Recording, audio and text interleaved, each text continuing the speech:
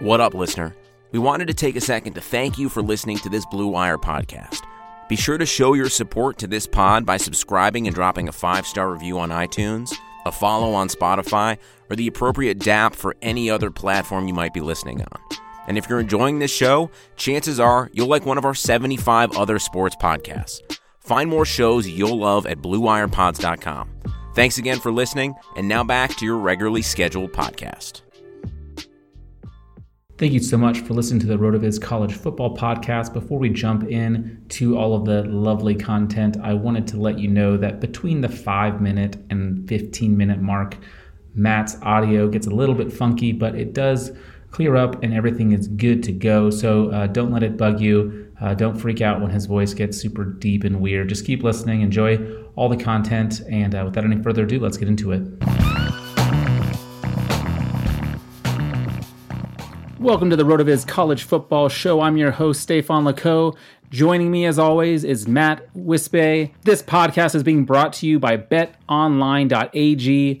And if you go there today, use the code BlueWire, you will receive 50% off your initial deposit. We will talk to you more about that in a minute. But before we jump in, Matt, it has been a while. How are you? I am wonderful. How are you doing? Doing well, man. Doing well. I had a fun weekend watching the Super Bowl. We had a bunch of people over at the house, and I thought, let's have some fun. Let's put the betting squares up on the wall and get people to sign up. So we had all the squares lined up, ready to go, and game started. And my son, who's 6, won the first quarter. I won the second and third quarter, and my wife won the fourth quarter. So needless to say, people were crying foul. Hey, cross the finish line. The whole family's happy. You can't be any happier at the end of it. Well, yeah, we were like, yeah, you guys don't have to give us any money. We feel terrible about this. It kind of went from, oh, this is fun to, this is awkward. But yeah, what'd you think of the game? Did you have fun watching it, or was it? Of course you did. It was a good game. I was pretty happy with the result because, I think we all kind of are aware that the best time for a pro team to win a Super Bowl is when they have these players on rookie contracts. And they got it done while they still had Mahomes under contract. So I'm happy. Yep. And they have a running back they're not paying millions and millions of dollars to, which always seems to help out as well. Yeah. You definitely can't be upset with that. Yeah. Yeah. It was fun. I was pretty pleased with the result. As a Seahawks fan, it was impossible for me to root for the 49ers. And, the team that passes the most in the NFL winning is always a good thing. But we've got college football to talk about. And, we're just kind of doing our wrap up for the season here. And I guess it's important for us to quickly mention how we did on the bowl games. I don't want to get into it for very long for obvious reasons. I went 2-5. I had a miserable year picking against the spread. You, however, did not. You were, again, over 500 in your picks for the bowls, went nice 4-3, and had a great season overall. So congrats to you. I think you ended the season with the best record between the three of us. I'll try and do even better next year. I felt like I started off really hot and then tanked towards the end of the year once anyone made mention of the fact that I was doing well. So I'm blaming you. Well, we'll make sure to not bring that up next year as you crush. We'll just not let anyone know how good you're doing. I appreciate that. I think that's what I need. Yeah. So today is National Signing Day. Kind of fake a lackluster day, no? What's that? It's fake National Signing Day. The real National Signing Day was in December. Right. A little anticlimactic. I did write one thing down that I thought was pretty great. That's a 4-star running back, Drennan. He was kind of mulling over, trying to choose between USC and Kentucky. Ended up choosing Kentucky, and I just thought it was hilarious because USC, man, they just have a terrible recruiting class and can't do anything to change it. And it's kind of hilarious. I feel like me laughing about it is going to feel really terrible when they upset everyone in the Pac-12 next year, end up beating Oregon or something like that, and I'll be like, dang it, I was crowing too early. Yeah, Drennan was one of those guys, he kind of was toying around with his recruitment. I think I saw him tied to like 75% of schools in the country. So Right. USC was one of those late jump-ins, but I actually really like him. He was a player that I was after he had turned down Ohio State. So midsummer, he turned down Ohio State. After that happened, I was pretty much rooting for him to go to Kentucky because he's kind of the all-purpose back they need, and I'm actually really excited to see him play. And I think he could make an impact pretty quickly. Yeah, that'll be interesting. Kentucky might not be too bad next year. I know they have a decent shot at not being the worst team in the SEC. So we'll see how that goes. I saw a really interesting tweet from our colleague Travis May that I wanted to talk to you about, and that was so 24 of the 30 committed 5-star recruits are going to just 7 schools. Those schools being Clemson, Bama, Georgia, LSU, the Ohio State, Oregon, and Texas A&M. And I just thought it was really interesting. Like even in a sport with like college football, where there's so many schools to go to, so many different options, players coming out of high school from every state in the country, like unbelievable that so many of them are choosing these same schools. And yeah, it just makes you wonder where things are headed. What do you think of that? So, I mean, it's been kind of no secret to everyone who's been watching this recruiting cycle is that the rich are getting richer. There's been a very big gap between the top 6 programs in the country, and even you could probably say top 4 or 5, and everyone else, because it's been these top schools amassing talent at a rate that we really have never seen before. Like, I'm pretty sure that Georgia is they're very close to setting the 24/7 record for top recruiting class score. And it's not really a surprise to me when you hear that, because they're doing, like, the amount of talent they're getting is just unprecedented. So it doesn't shock me to see a stat or see a tweet like that. I'm honestly surprised Clemson doesn't have more, because last summer, when they had gone on their run, it looked like they were going to have 38 5-stars, even if there were only 30. Right. Yeah, they've got 5. But yeah, I mean, they have the most of anyone. Clemson's been just killing it. It's really quite incredible. Yeah, like you said, the rich keep getting richer, and man, I'm just happy that Oregon finds himself in there. I'm sure you feel the same way about Ohio State, both finishing with top 12 classes according to 24/7 Sports. So hold up, now I got to look at that, because Ohio State, they don't have. So that's based on the composite one. Ohio State. The reason I jumped and made a kind of a freak out for a second is because in the 24/7 ranking, so just their actual, like, their site, Ohio State actually has 4 5-stars. Okay, yeah. So the composite's shorting us one. Interesting. Yeah. Anyway, I mean, a lot of this, it's hard to know exactly how a lot of this plays out, but the main premise is just, like you said, the rich keep getting richer. There really does seem to be the desire for the best talent to go to the best schools, and I don't know if that's going to change anytime soon. Let's get into some of the news and notes, and then after that, we'll talk a little bit about some of the players that we were hoping would maybe go to the NFL for fantasy purposes that ended up deciding to stay in school for another year. And then after that, we'll get into some more Devy talk about some of our favorites for next year, as well as some of the rankings that we just posted over on RotoViz that you guys can all check out. And then we'll end the show with some bold predictions. So so let's jump into some of the news and notes. We got the big news coming out of Michigan State yesterday. Mark D'Antonio resigns. Kind of a murky situation there. It's hard to know exactly what is going on. Interesting timing, day before signing day. Doesn't seem to have affected them much. But yeah, kind of a dark cloud continues to linger over Michigan State. I was watching. I like Michigan State basketball. I was watching them lose the other night to Penn State, and he was in the crowd and addressed the crowd at halftime. And it just feels weird. Yeah, I mean, it was a weird kind of out of nowhere it happening, because they weren't, like, I sort of expected him to be gone after this year, but I expected it in December. Yeah. So this whole pushing all the way through until February is probably putting them in hot water, and actually putting them in a situation where they might have to have a lame duck head coach.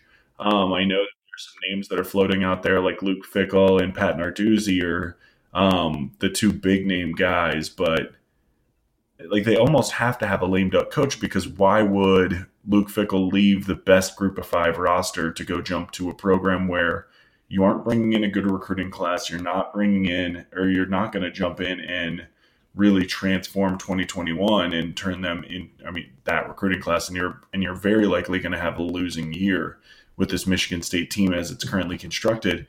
It was just a weird series of events. I've heard some people say they think that the program just kind of gave him a little like handshake, we'll see you on your way, and gave him that $4.3 million to leave the program. And I've seen others that have, I mean, our good friend Jordan very much believes that this was they were a little bit shocked by the allegations that came out, and this was kind of a quick get out of jail free. It's rough too. Like Michigan State had been, I mean, they were like in the playoff not long ago, and now, yeah, they're just kind of in a spiral, and this is certainly not going to help. Like they're not going to, like you said, likely be able to find a top quality coach that they'd want to this close to the season. And the recruiting already hasn't been what many people would have hoped, or even what you would have thought when they were on that trajectory they were on a few years ago. And I mean, I think they had according to 24/7, like the 43rd ranked class after like NC State and Louisville. Like it's definitely not great. So it's a problem, and I don't see it getting better. It's unfortunate for Spartan fans, but it's it's how it goes. It's crazy how quickly the turn can happen for some of these teams that that seem to make a jump and then fall back down pretty quickly. It just shows you how the teams that can do it year in and year out, how rare that is. But I guess go back long enough and they weren't there either. Like when I was growing up, it was always like USC and Texas, and now they're kind of irrelevant. So it's interesting how the cycle continues to push teams down. All right, Matt, let's talk about some of the transfer news. We've got Jamie Newman heading over to Georgia. What do you think about that? I'm happy it's Georgia and not Oregon. The heavy rumor was Oregon, and that's a selfish reason, because obviously Ohio State plays Oregon next year, so I didn't want that. I didn't want to face and him. Let me interject real quick that Jamie Newman, I should have said this, former Wake Forest quarterback. So you know who we're talking about. Yes, but chooses Georgia instead of Oregon, which bummed me out a little bit, but let's be honest. Well, yeah. I think if you are a Jamie Newman fan, the positive takeaway from this is that they did bring in Todd Monken to take over their offense, so it should open up the passing game. He should force the ball downfield more than they did last year.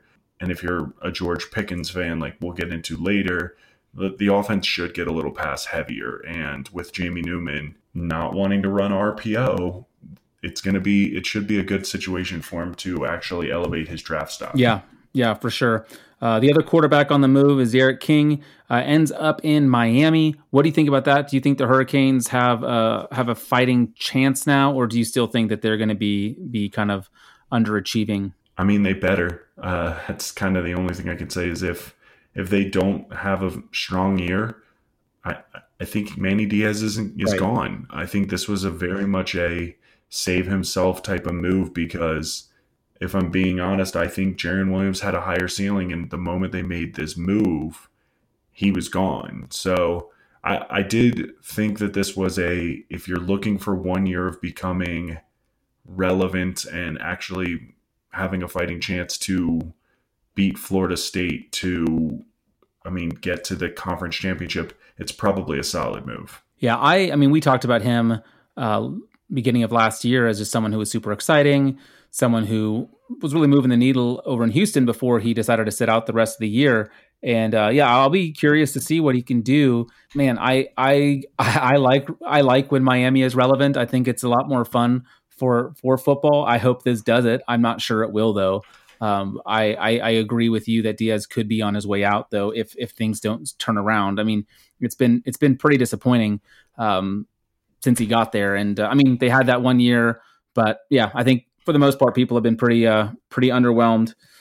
Any other news and notes you want to get to before we move on? Anything else? Any other big stuff that you want to hit? Real quick, Mike Leach to Mississippi State. I don't think he's going to be super successful just because Mississippi State is weird. Yeah, we haven't talked in a long time. He's not a great recruiter. because that was a while back. He'll be fun to listen to. Yeah, I guess I saw that on there. I was like, I'm sure we've talked about Leach already, but I guess we haven't recorded in a while. But yeah, so you don't think he's gonna be able to hang in SEC land?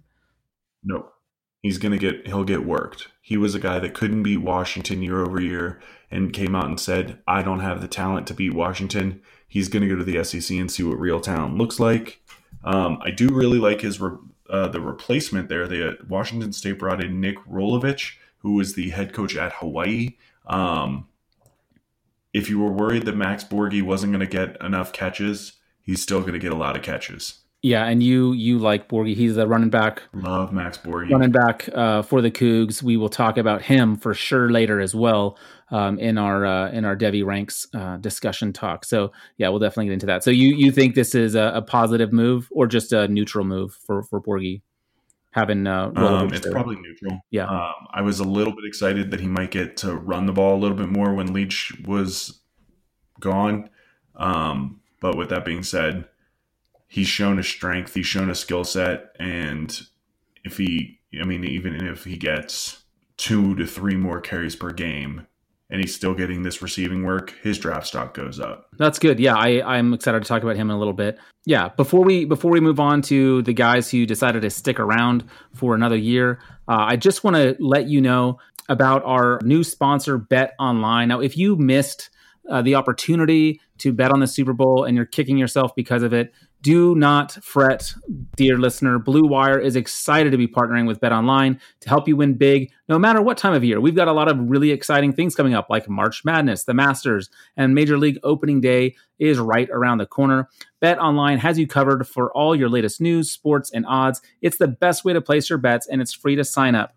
It's never too early to bet on Super Bowl 2021. Go for it, guys. Let's get nuts. So head over to betonline.ag and use the promo code BLUEWIRE to receive your 50% welcome bonus on your first deposit.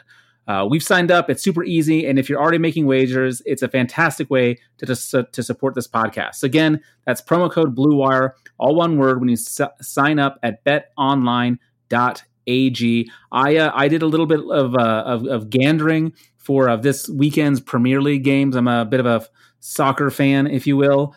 And one of the lines that I really like that I'm going to put some money on is the Tottenham Hotspurs are just need to win by 1. It's a 0.5-point line right there against Norwich City, who is not always great. Not Norwich City, Aston Villa. So go do that. I won't tell you how to bet. I'm just telling you how I'm going to bet. Do go over to betonline.ag. Check out some of the lines there. There's a lot of different places you can bet, but we love BetOnline because it is easy to use, super convenient, and of course, use that code BLUEWIRE and you will get 50% on that first deposit. So let's move on here. Let's talk about some of the bummers of players who, for fantasy purposes, we were kind of hoping would declare for the draft, but they decided to stick it around. What was the big headliner for you? I'm curious who your number one disappointment was of the guys on the list here. So my big disappointment in this class is obviously Travis Etienne. I wrote him up before his bowl game. He was my 101. I thought he was a player that was going to run in the 4.3s. I thought he was a guy that had explosive play potential with the potential for early draft capital. And then he decided to return to school because Dabo Swinney is mean. A monster. I don't know what he's doing, but yeah, his guys come back to school. Other one I was a little bit disappointed about was Chuba Hubbard. My issue with him is I just don't see his stock going up anymore. I know that you would put some concerns about his workload, but my big issue for him is just he's not going to become this Max Borghi pass catching type. He's not going to be this super duper explosive runner. So I just don't know how he's going to improve from a 2,000 yard year. So yeah, those would be my big two. Najee Harris was what it was. Devonta Smith, I actually think he probably benefits from it because if he'd gone out, he would have been compared to Ruggs and Judy, and I think he was clearly number 3 among that group. Yeah, who was your one that you were most disappointed to see come back? Mine was Chuba, actually, just because we had been so. I mean, you kind of got the ball rolling with him a long time ago, like the first year that I was on the show. And so he's someone that I've been super interested in following. So seeing him, I mean, I think it'll be fun for us next season to be able to talk about him. So from that perspective, yay, that's fun. Woohoo. But from a dynasty perspective, I was pretty bummed about him, but Etienne as well. I was talking to you a couple months ago about like I've set myself up pretty well in one of my leagues to have some high picks, and I was excited to use them on guys like Etienne or Chuba Hubbard, and them not being there available for me selfishly is disappointing. Yeah, I mean, I totally get it. It's this year's class went from being loaded to feeling like you probably only are super thrilled if you're in the top 5. And if you're running back needy, you're really only happy if you're in the top 3. I think I'm with you on that. And I don't know. It's funny that Jordan and I spent 2 years telling you that the 2020 class was going to be this greatness. And seemingly like every other year, it fell off. And it is disappointing. So you know what that means? We should 2021. No, I mean it's part of the reason why I like Devy, because you do get to the guys you like. You can kind of get them early. You don't have to wait around. And I mean I think that's why I'm now trending more and more towards doing Devy leagues than even traditional dynasty leagues. And a big part of that for me is just I like being when I know a guy early is going to be awesome. I like to think I'm ahead of people around me, and we'll see if that pans out to be true. But sure. Well, I was going to ask you, does this change? I mean, I know this happens a lot where we think people are going to declare and then they end up sticking around, and vice versa happens sometimes too. But will you kind of adjust your projections regarding what year they're going to declare after this season? Because to me, some of these names really took me by surprise, especially Etienne. Took me, I was stunned. He's the one on the of this list. He's really the only one that is a true shock to me. Like I said, Chuba Hubbard was a disappointment because I just don't see his stock going up. Najee Harris has never been a bell cow, will never be a bell cow. And I think on his end, he's thinking national championship. And I think that's probably the same way with Etienne. I think Etienne was probably very disappointed by that national championship result. And that's hard to project. Like, I mean, if we're being blunt, I'm not surprised Nico Collins is returning to school because he was fine. He was better than his teammates, but he was fine. Tylan Wallace is coming off a pretty serious injury, so I think he actually sees himself as a guy that could really improve his draft stock. So when you see those types of names, they make more sense. I don't know.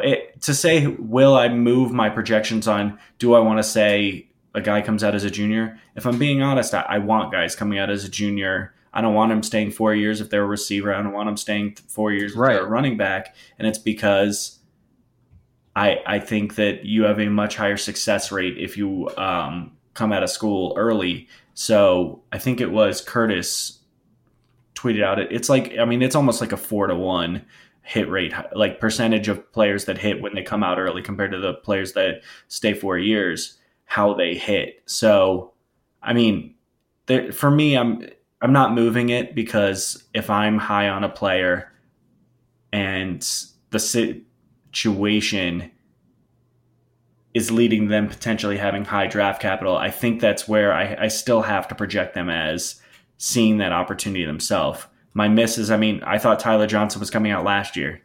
And truthfully, if you ask me now, I think Tyler Johnson he's way down my board now because he didn't go down last year. Yeah, I think it's really difficult to overstate just how important like the age when you enter the NFL, like how impactful that is. And that's one of the things that I'm worried about with Devonta Smith.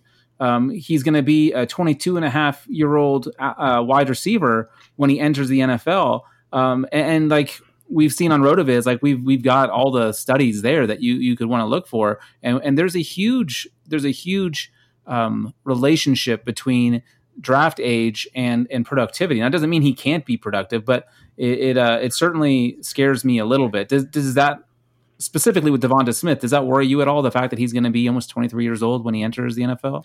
I mean, if he's a round 1 pick next year, if he's a top 3 wide receiver, no. If he falls to like 6th or 7th in the class, probably a little bit more. But I was lower on him to begin with. Like, we'll get into it here in a sec, but like, I have Jalen Waddle over Devonta Smith. And I'm the lowest, I think, in our 4 rankers on Devonta Smith. And a big part of it for me is just, I always felt like he was the 4th guy in that room. Yeah. I think Jalen Waddle was clearly the guy that scared you with the ball in his hands the most. Jerry Jeudy was the best route runner. Ruggs was the guy that stretched the field. Smith is awesome. He does everything really well. But I think he was very clearly 4th in that room. So it's just he's an interesting test case because I think his draft capital next year is probably going to be the only determining factor for me, because I've given up on how I'm going to look at market share numbers for Alabama players. I've given up trying to compare them to their teammates. As we talked about, these rooms are getting more and more loaded than they've ever been before, and they were the prime example this year. So if he does come out, have a quality year, and then is a first-round pick, I'm not afraid of Devonta Smith. I think that's the right perspective. I think draft capital will be huge for him. That's a really, really good point. I'd love to hear, before we jump into our rankings for Devy, who are some of your just overall some of your favorite guys? Not necessarily your 1, 2, and 3 or anything like that, but who are some guys that you really are excited about for this upcoming year? I mean, we can talk about the dude that I'm standing for right now, which is Chris Olave. I am easily the highest in our ranking group on Chris Olave. I think if we actually look closely, I'm probably going to be the highest person overall on him. And I have him 16th overall. Yeah, 16th overall. He was the alpha in this year's room as a sophomore in this year's wide receiver room. He is very likely going to be the alpha wide receiver in next year's wide receiver room for Ohio State. And his numbers right now, he is trending better than Michael Thomas across the board. And I think he is only going to put together another productive year.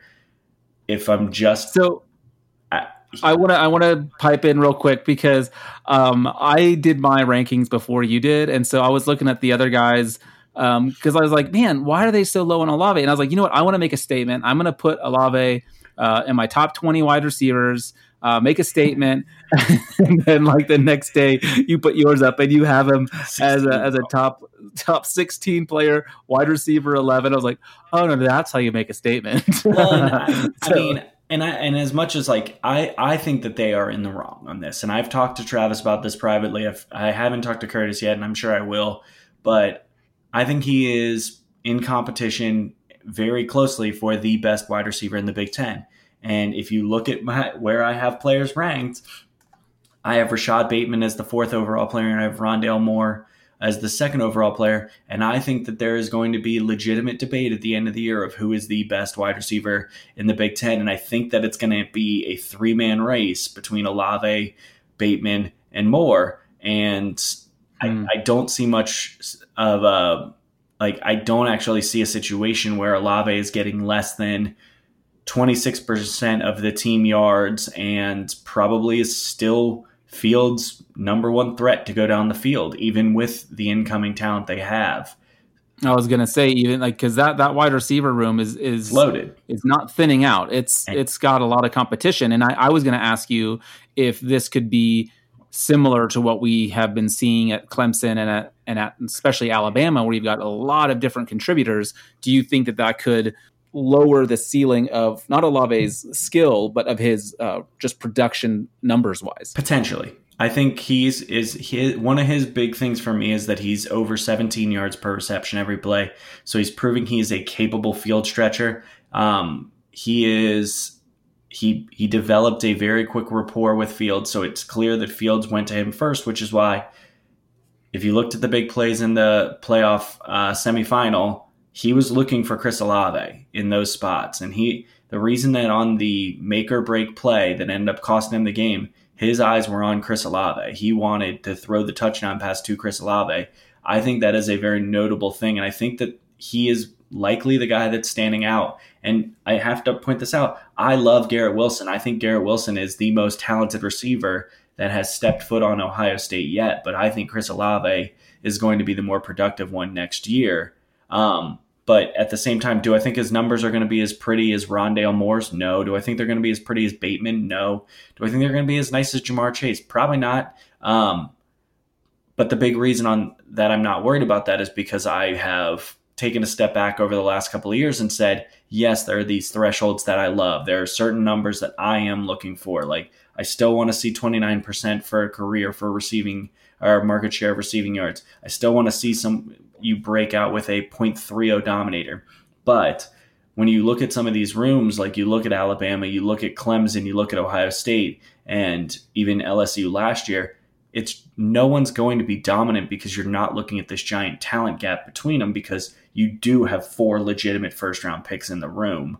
And I just think that it's a new wave, and it's going to actually cause a lot of analytics people to freak out, because it does take a little bit of nuance, because you're going to have to potentially see things with some context. You're going to have to say, yes, he only got 26% of the yards for his career, but he did it when he was surrounded by 2 other first-round picks, and his draft capital is a first-round pick.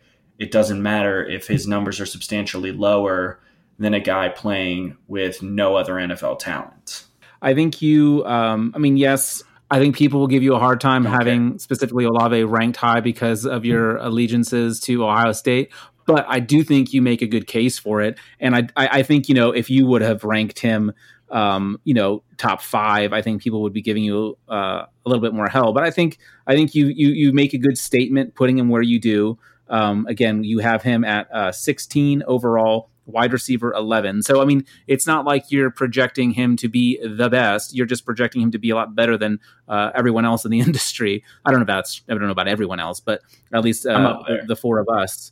But I'm guessing probably higher than most people. But yeah, so I think that's a really good one. He was definitely someone that I wanted to talk to you about, because I knew you'd have a good perspective on him. Who are a couple other guys that that you're really excited to see what they can do? So yeah, from a Devy perspective one of my other guys this year that I'm going to be all in on is C.J. Johnson of Eastern Carolina. He broke out as he was on pace to break out. I think he ended up falling just short of the .30 dominator for East Carolina last year as a freshman. I love to see that. That is the type of thing you don't see very often, and particularly in a school like that where you're air raid, anyone can step in. Most of the time, they're still not throwing it to freshmen for 30% of their plays, and he was their primary target. And I think that's a guy that is going to put up pretty ridiculous raw numbers over the course of his career, which will get him in a position where he could be similar like Zay Jones, where he ends up getting second-round draft capital. Just getting that alone, if I'm going to be getting him for the equivalent of like a 4th or 5th round pick, that's the type of guy that I want. And just so people know, because if they don't have your rankings right ahead, you have him as your wide receiver 22, your 46th player, I believe, overall. So it's not like you're talking about him as a top 20 guy, but someone that, I don't think I even ranked him in our top 60, and yet someone that you feel again, higher on than maybe a lot of other people. And part of that, I think, too, is just you have divin. That's not a word. Dovided. You have breached the waters of the smaller schools looking for. Your articles that you were writing every week for RotoViz, you were diving into this, and I think you have a little bit more exposure than some of us on some of these guys. So I definitely, whenever I see you talk about some of these guys that I maybe wouldn't be as high on, I circle them and realize, okay, I need to go back and do a little bit more homework on these guys, because there's probably something to this. I'm trying to look at yours really quick and seeing if there's anyone that you have low that I would bring up. Olave. He's my but you're not low on him compared to normal people. We'll talk. Here's the other one, Kenneth Gainwell. So Kenneth Gainwell was a redshirt freshman for Memphis this year. And at the beginning of the year, I told everyone to buy Patrick Taylor. Patrick Taylor was the guy to own. He had 900 yards the previous year when he was sharing the workload with Darrell Henderson. Darrell Henderson walked out. He was going to be this great buy. He was going to put up ridiculous numbers. Well, Patrick Taylor got hurt in week 2. He was available to come back from like week 6 forward. He lost the job. He just actively lost the job to Kenneth Gainwell, who had one of the more productive seasons among all running backs in the country. So he's a guy that is maybe someone that's a little undervalued right now. Maybe he's a 3rd-round pick in Devy drafts. Maybe he's even slipping to 4th round. But he's a guy that is probably worth that 2nd-round pick because, as we've seen, Memphis players have enough recognition that they can still get early draft capital.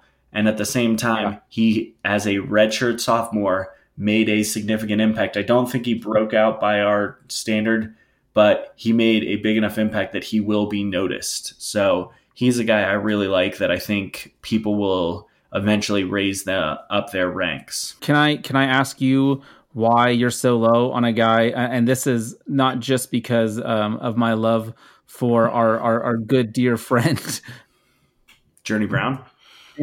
Did you hear that? We're not no ads for Xfinity here. I was pulling up stats, and of course, an ad came on. Happens. Yeah, so hope you all enjoyed that. No, I wanted to talk a little bit about my boy who I started touting after his big game first pit, Journey Brown. He ended the year super strong, and I think that he could have some staying power. I don't rank him super high. He's my running back 20 overall. I've got him like just inside my top 40. But I don't think you ranked him at all. Do you just not believe in the player, or do you not think there's going to be a role for him? Are you down on Penn State in general? What's your thinking here? My answer to that is sort of yes. I think he's a decent player. I think that we probably have oversold how good he was. I think he was a really good player. I think you could make a case that Noah Cain or Devin Ford are actually better than him. Or have looked better than him at times. Journey Brown was always sort of the consistent, won't really screw it up for you type of guy on that team.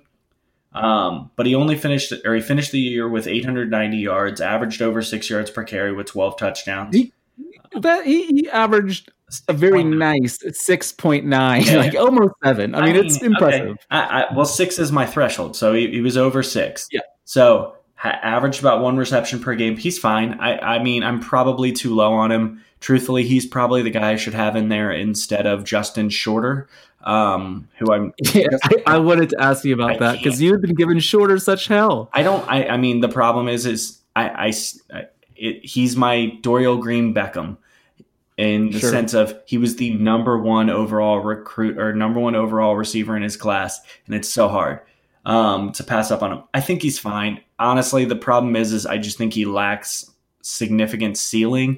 And when I'm looking in players in that range, I'm really looking for more ceiling. And you can that's where I differ from a lot of the other rankers is there are a lot of guys in our ranking group that are looking for we have this known asset they have produced. Yes. But the problem is that at 40, you're getting kind of mediocre production. And that's where do I look for some of the upside that comes from the group of 5? Do I look for some of the upside that comes from just athleticism and pedigree? So, yeah, I probably am. I probably should have him in there instead of Justin Shorter at that spot. But truthfully, he's sort of in that Muhammad Ibrahim range for me in the fact of, yes, he's good. Yes, he can make an impact if he gets on a roster. But I don't think any NFL team's going to be sprinting to the board to pick him. I think the reason, like just talking about upside, once Journey Brown got the ability to handle the majority of the work, or at least getting double-digit carries on a regular basis, like the second half of the year, he had a touchdown and at least 1 touchdown in almost every one of those games. Like from November on, like he was getting 100 yards and a touchdown pretty much every game. And in the bowl game, he went for 202 yards and 2 touchdowns. So I think the ceiling could be there if he is able to get the job, and he is only a sophomore, so I think we could see a nice jump. But yeah, your point is duly noted, and I can appreciate the fact that you're not super high on him. one of the other things that I wanted to chat with you about real quick here was just your approach to quarterbacks.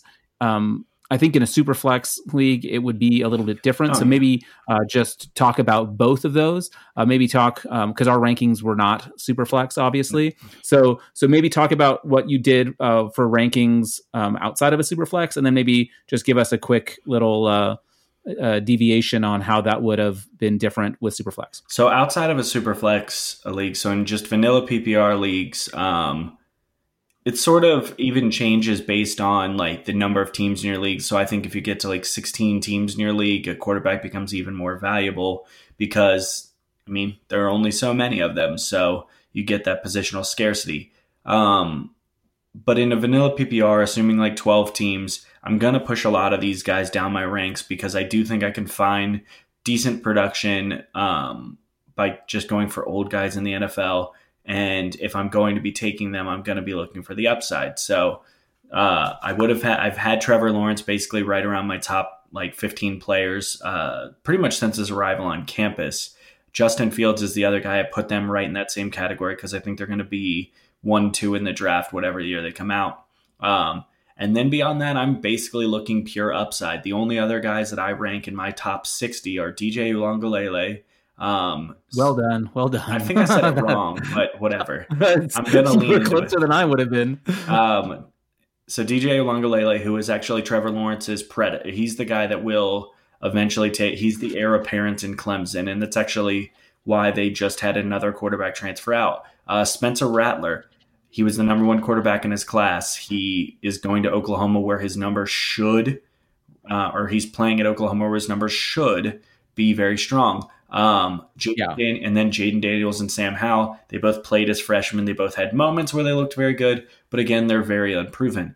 What I'm mostly saying is that in my Devy picks, I'm probably not getting a lot of quarterbacks in non-super flex situations because I don't value them as high. And I think that I would rather stockpile my lotto tickets on running back, wide receiver, and really just those two. And then I'll take flyers late on younger quarterbacks and I'll stash them. So that I guess my strategy in that spot would be use a third round pick if I'm not seeing anybody I like in that range. Use that third round pick to buy an older quarterback for a roster. And then in my last round pick, go find the freshman quarterback that I can stash. That makes sense. A couple of things.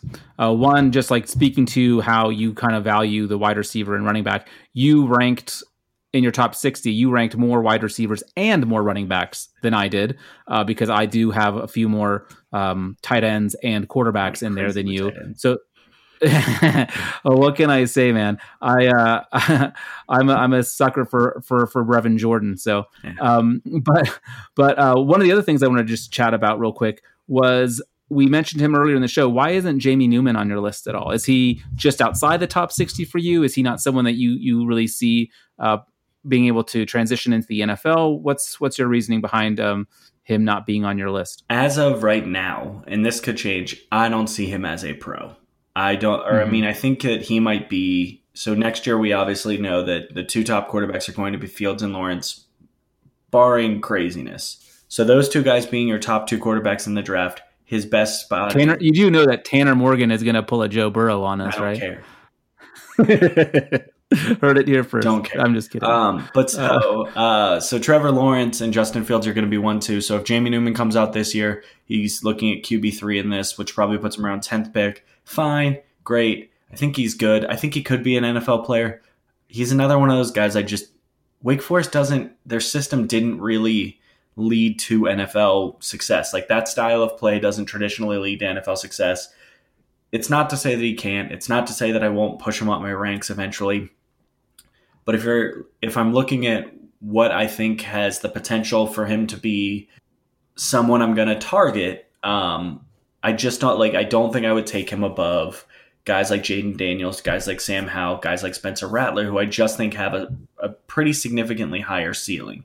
Any one of those three guys, Daniels, Howell, and Rattler, I think could be the number one pick in their respective draft. Whereas I don't think there's any path to that happening for Jamie Newman. So, like I said, I don't value them. I don't value the position as high, and maybe that's to my own detriment because I'll be scrambling to find a QB. Okay, now talk to us about Superflex. Now in Superflex, fuck all that. Number one pick. It's a different game. It is. And I mean, I think in that spot, I would probably rank 10 quarterbacks inside of my top 60. Number 1 and 2 are Lawrence and Fields. Truthfully, Ulangalele is probably a top 3-round pick for me. I know that the guys over at Devy Watch will probably hear this. I'm probably going to target him with one of my early picks in our Devy league that we're in this year. Yeah. I mean, and he's a guy that I think has super high ceiling. And it's another one. I'm shooting for ceiling. I'm shooting for guys that are going to be difference makers for me. So I don't want to get an Eli Manning that I'm sitting there going, cool, I can't start you ever, even though you're a starter. I don't. So that I'm looking for superstars, and I'm going to push those guys a little bit higher. The guys on your list that I didn't rank, that I probably should have in there, that I would. Jamie Newman would work his way into the top 60. Either Keaton Slovis or JT Daniels would make it into my top 60. I don't think I can have both. And then maybe Tim. Yeah, I'm hedging there, I guess. One of them is going to start, and whoever it is would probably be someone that I consider. Yeah. And then maybe Tanner Morgan's like number 60 overall for me. I think that's about where I'm looking at it, though, is, yeah, I'm going to put those two guys high. But beyond that, it's probably Fields, Lawrence, 1, 2, and then 20 is my next quarterback. My rankings are going to generally stay the same. I'm just going to push a couple of guys down like a spot.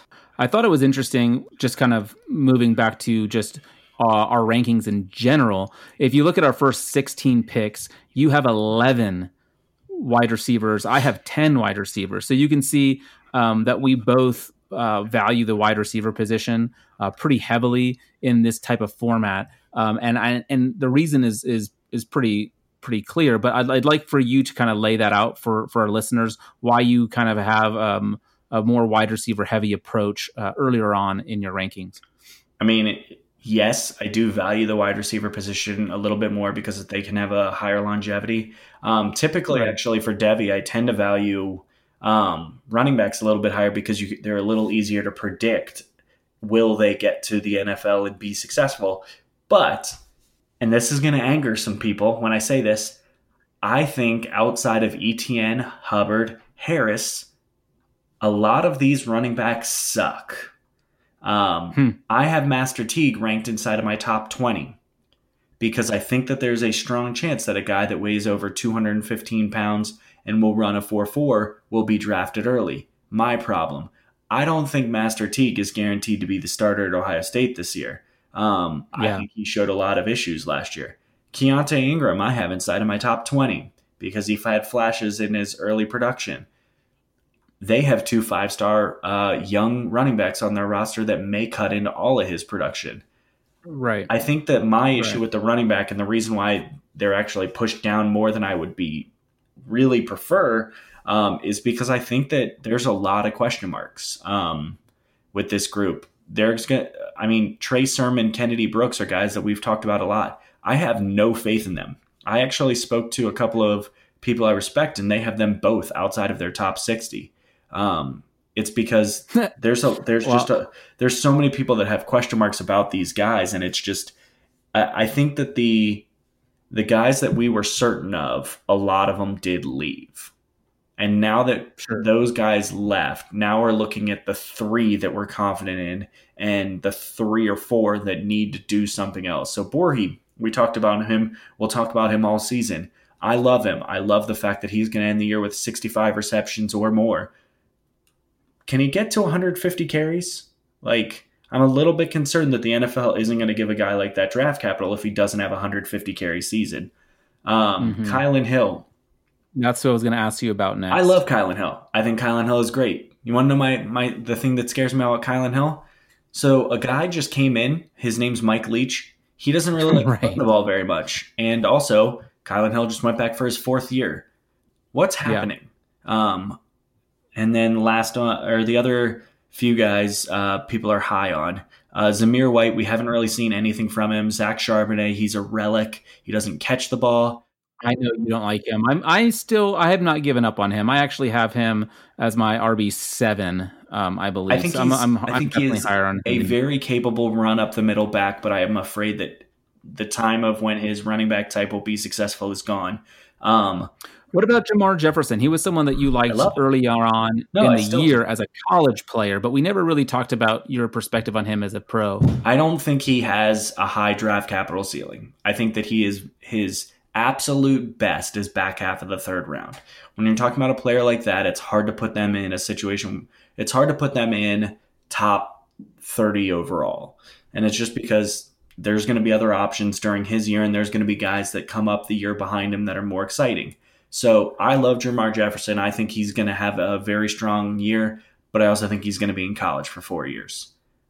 Yeah. And that's really the only thing for him is in my initial ranks he was behind Brooks and Sermon.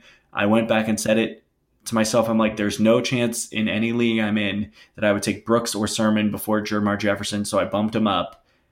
But that's about as high as I can put him. Yeah. What about freshmen? Just sticking in Mississippi here. What about like we were talking about Jaron Ely? Yeah, Jaron Ely. We haven't talked about him. He's another guy that averaged almost 7 yards a carry this year as a freshman at Ole Miss. What do you think? What do you think about him? I mean, he's super young. Do you think he has the potential to do anything special, or is he just another one? I mean, you've got him as your RB14. He was one of the top running backs in last year's class. 700 yards rushing as a freshman is really solid. Capable pass catcher, 20 receptions. And when you're splitting time that significantly, that's pretty impactful for me. Yeah, I mean, Ely's a guy I like. He's probably actually one of the guys that I'm a little bit low on that I think I might want to push up. I probably wouldn't take Charbonnet or White over him. I probably wouldn't take him above Puka. But I think that's kind of where it is for him. Is he's another one that I have no confidence he's going to have the draft capital, and it's like I said, the reason I push running backs up is because I think they're easier to predict capital, and there are a few guys that I really like, but their draft capital is really difficult for me. So I pushed up guys that won't have high draft capital but are more fun. That works. And you had to get Garrett Wilson in your top 25 overall. So you had to push him up. Is he 25th? Oh no, he's 24th. He's 24. Yeah, you got him. You did it. That was intentional. Yeah, he's in my top 40. But no, I think he's special. I think it'll be interesting. Before we shut it down for the day, let's get into some bold predictions for the next year. I'd love to hear just who you think. Give me your if you were putting money down today on who you think is going to win the Heisman. What would you do as far as just who you think is going to win, and then give me a dark horse? I mean, I think the obvious 1-2 are the two that we're going to say for our picks. So I'll say mine. Mine's Justin Fields. I think he's going to have a lot of rushing success. I think he's going to have another really good passing year. I think on a strong team that is a improving passing game, Justin Fields is going to be a Heisman finalist. So the fact that he isn't the favorite, I think Lawrence is still the favorite to win. The fact that he's not the favorite, that would be the guy who I put my pick down on. My dark horse, and I've got Trevor Lawrence as mine. So yeah. Continue your dark horse. My dark horse is a guy that is basically not listed anywhere, but I think there is a non-zero chance that Bryce Young comes into Alabama and wins that job before the season starts. If that happens, he is throwing to a ridiculous group of receivers. Probably a ridiculous tight end that I don't know. Is handing the ball off to a really strong running back, and he's a very mobile quarterback, and he's very accurate.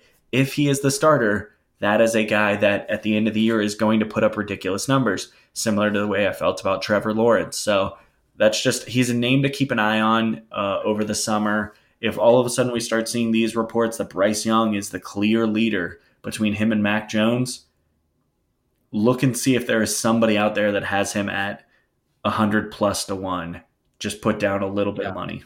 I wasn't even thinking of him when I was thinking about this, and when I saw you put it down, I was like, "Oh, that's a good one." Because you're right. If he wins that job, I mean, he's going to have weapons to throw to. I mean, we look at like Joe Burrow. We talk about him a lot, but I mean, the weapons he had just made it so unfair. So Bryce Young, you just have to hope that Mac doesn't take that job. My dark horse was Kyle Trask, quarterback for Florida. I think that offense could, if they try to build it around him and let him play his style of because he is a different quarterback than what they were building for, but he took over halfway through the year. I don't remember exactly when it was. And I thought he looked good. I think he could do a really fine job. That's right. Yeah. Cause your buddy was at that game, right? I know that because my buddy was like, dang it. Yeah. Yeah, but it's last time I checked, which was a couple days ago, is a 60-1. You can do a lot worse than that, and I think he could have a really solid season. Let's do breakout. Let's do breakout star before the national champion. I'm a homer. Yeah. Well, the national championship. We'll hold off for that. Let's see your breakouts here. So I've got a few. Brennan Eagles was a 5-star receiver coming into Texas. I think that now with Duvernay and Colin Johnson gone, there is a void at the top of the wide receiver group. He is really talented. He had moments last year where he was the most explosive wide receiver on the field. I really like him. I'm going to butcher this name. Joseph Nada, I think it's Nada. He was a 5-star receiver, came into Clemson's room last year. They just lost a guy by the name of T. Higgins. He's really talented. Just another guy. Trey Sanders, running back for Alabama. He got injured before the season last year and really didn't. Or did he get injured? Did I make that up? I don't know. I got to look this up. Trey Sanders. I will say we both have Joseph Nada in our top. Let's see. You have him as your number 15 wide receiver. I've got him right around there as well. My number 13 wide receiver. So we're both very high on him for sure. The thing that makes me feel gross about that is that they have another 5-star, Frank Ladson, who is another guy people think really highly of. One of those two will break out this year. Trey Sanders didn't get any run last year. He's going to get some run this year. They just can't keep the number 1 running back in his class off the field.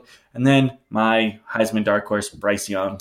Like I said, I think he's the best quarterback. If they don't start him right away, they're eventually going to start him. He is the most talented quarterback on that team. He gives them the best chance to win a national championship. Bryce Young.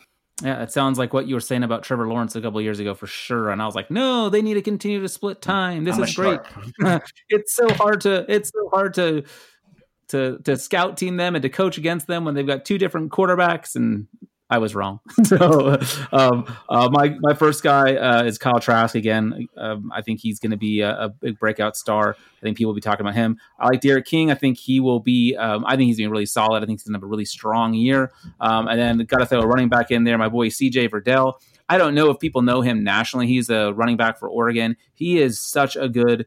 Running back. He's able to do an awful lot. He's got breakaway speed, and he can run it up the middle too. And I think Oregon is going to be relying on the run game as they always do, but maybe even more so with kind of unprovenness at the quarterback position. So CJ Verdell is someone that I'm definitely looking at, and definitely wouldn't put any money on him for like a Heisman because he's a running back, but I think he's gonna have a solid year. Yeah, kill me now. I didn't rank him in my top 60. So yeah, I was gonna bug you about that. Yeah, CJ Verdell's a top 60 player. He's a top 30 player. Yeah. Take him before Trey Sanders. Yeah, I have Verdell. Where do I have Verdell? 25th. I know he's in there somewhere. 25th. Do I have him that high? Yeah, 25th. Yeah, running back 12. So I've got him right behind Borgie. Got some Pac-12 guys in there, but I think he's gonna have a hell of a year. All right, who's your national champion? I'm gonna take the team that's gonna start the season ranked number 2, and that's Ohio State. Are they gonna lose to Oregon and then win out the rest of the way? I hope you don't cry too much. Dude, I've already put an L on the sheet for the Ducks. I think that'll be a good game. I don't. We don't even know who our quarterback is. Jamie Newman. Yeah. I think that'll be I think that's the one game that Ohio State, if they can come out early and run the score up on a team that has high expectations, then I'm going to have no doubt in my mind that this is a true national championship contender. But I mean, your pick's smart too. Yeah, I mean, I'm going with Clemson. I mean, I don't see much getting in their way. I mean, I know they always have 1 or 2 games that are a little bit closer than you'd like, but they'll get through the ACC pretty safely, I think. And that's all they'll need to do. But yeah. I mean, the name that my house is falling apart around me. It sounds like it. The team that we haven't mentioned really much at all, even though it has our number 1 overall player on both of our ranks. Or no, dang it, our number one receiver on both of our ranks. What is LSU's ceiling next year if Miles Brennan is the starter? What do you think, at least? I don't know. I kept waiting for LSU to fumble it this year with Burt. Like I even though they won and they won convincingly, I still never bought in. Like people like LSU greatest college football team of all time, and I just don't know. I mean, I think Jamar Chase is special. I think they've got a lot of really talented players still. I don't know. What do you think? I mean, I'm looking at their schedule right now. Home against Texas. I think that's a winnable game, but I'm definitely not calling it an instant W. At Florida, I think probably is a loss next year. Home against Alabama, at Auburn. I think this team could legitimately have 4 losses if they start the wrong quarter. I mean, and I didn't even say at Kyle Field, Texas A&M. I mean, Are we looking at an LSU team that if things break wrong, all of a sudden they go from national championship to 7-5? I mean, that would be shocking. It would be, but I just read their schedule. They have 3 or 4 very hard road games. Yeah. And I think they have 5 toss-up games if they don't get good quarterback. I think there's a real chance that the exciting LSU that we saw last year is dead. Oh, get it? Oh, the fire's roaring hot. I love it. They no longer have Joe Brady, and they no longer have their Heisman Trophy winning quarterback. There's a chance that they go to being we run the ball with John Emery 50 times a game. I hope not. I hope they learned from their successes this year, but I don't think it's outside of the realm of possibility that team just falls off a cliff in the joy factor. Well, I'm looking forward to see what Vegas puts as the betting win total, and we can have a fun discussion about that when that comes out, because I think that'll be a really interesting one. That might be a place where you look to place a bet there, Matt. Yeah. That's good stuff. We're going to be back with you throughout the off season. There's not really an off season anymore. We're getting right into the time where we need to be discussing dynasty stuff. So you want to stick around with RotoViz for all of that. Be sure to be subscribing to the podcast so that you can find all of our episodes as they drop. Follow us on Twitter. Follow Matt at Wispy the Kid. Follow me at StayFunLaco. Thank you so much for joining us today. We look forward to being back in your ears in the next couple of weeks or whenever it might be. Matthew, any parting words? Bye, Chris Olave. Yes. Not goodbye, but go buy him. Go buy him. Yes. Excellent. All right. We'll talk to y'all later.